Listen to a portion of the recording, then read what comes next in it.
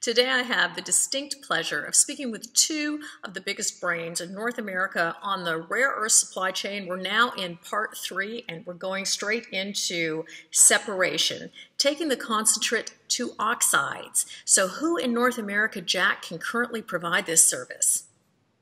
No one. Okay, Alistair, is it true? No one?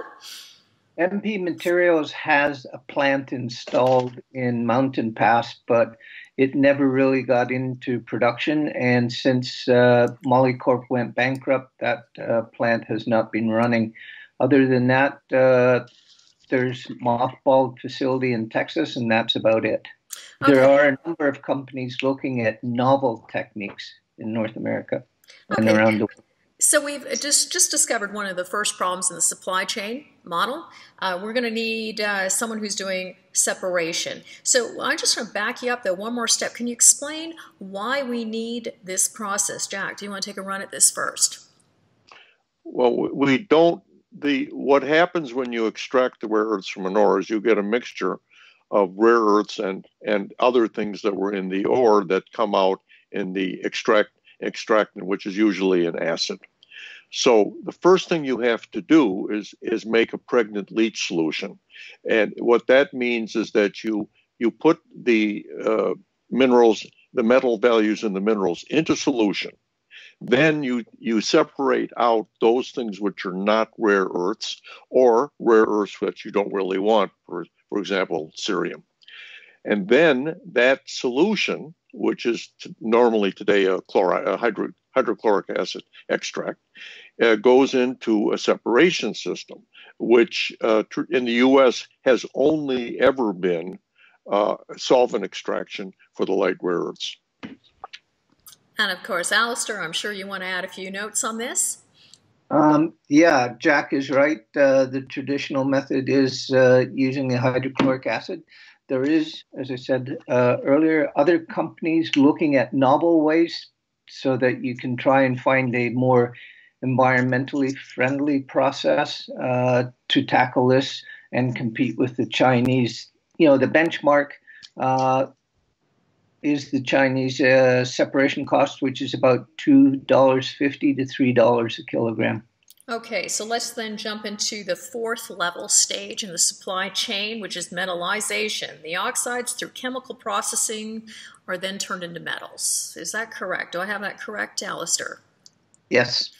And for the magnet industry applications, yes. Okay, well, we're talking about the four magnet materials presently. So do you want to start with this, Alistair, and explain who in North America provides this service? There is a plant in Tolleson, Arizona that used to belong to Molycorp, and I think prior to that, Jack would know, but I think it was Japanese Shinetsu joint venture. Santoku. Santoku, pardon me.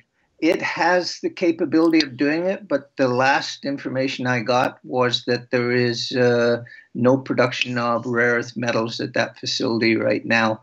So outside of that, really all of that capability has been lost in the U.S. Okay, so this is a problem in the chain too, or Jack, can you correct Alistair's understanding? There is no metal making capability or capacity in the United States at this point, or in Canada, as far as I know. Is it not my understanding, however, that Lynas is coming here with Blue Line to set up such a facility?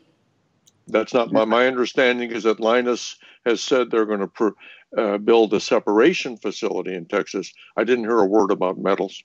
I would agree. Yeah, it's totally solely focused on the separation of everything from samarium on to lutetium. Okay, so we're going to get back to that because we want our audience to understand where that is in the food chain.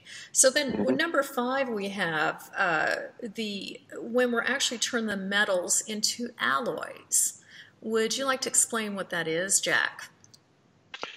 Yes, the rare earth metals by themselves are not made into magnets. What was discovered was that certain alloys of rare earths, neodymium, iron, and boron, samarium and cobalt, for example, most common, form the strongest magnets known for their weight and size.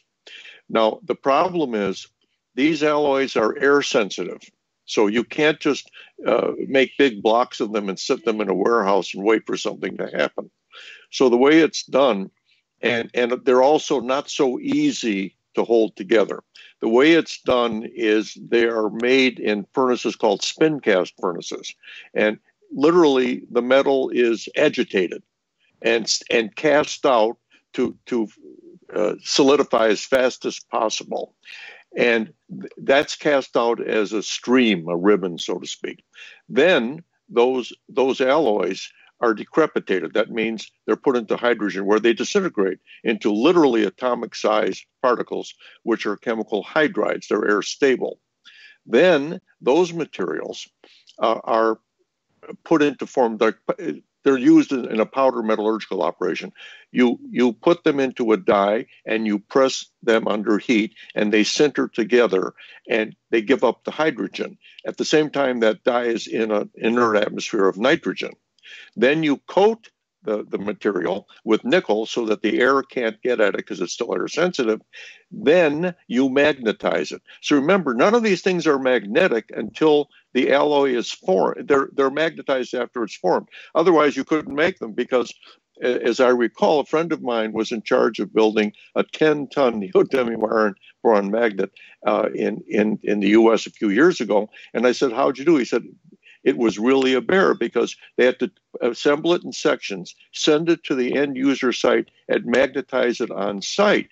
Because if they had ever made a magnet, a neodymium iron boron magnet that big, it would, of course, attached itself to the rail car and the car wouldn't move because the magnet would have been locking it to the rails. So it's not so easy to do this stuff. There's a lot of industrial, I was going to say trickery, industrial skill in this, and people aren't telling each other how they make these magnets. There's lots and lots of variations on the magnets. For example, neodymium iron boron magnets are alloyed with dysprosium and terbium to give them other properties. But how people do that is usually their own business. And so this is not something you can do out of a book. I just want to make a point here. The United States Department of Defense thinks you can take a book off a shelf and simply recreate a rare earth permanent magnet industry. Nothing could be farther from the truth. Okay, Alistair, I am absolutely certain you have some thoughts on this matter. Yeah, well, Jack, I think, has covered it extremely well. There is a small niche market that we haven't talked about, and that's samarium cobalt, which Jack raised. And there is actually production in the U.S. of samarium cobalt magnets, but it's a very, very small percentage of the total rare earth magnet space. Those tend to go into more high temperature applications and some military applications, but when it comes to neodymium iron boron, all of that knowledge basically left with Magnequench when they went to China.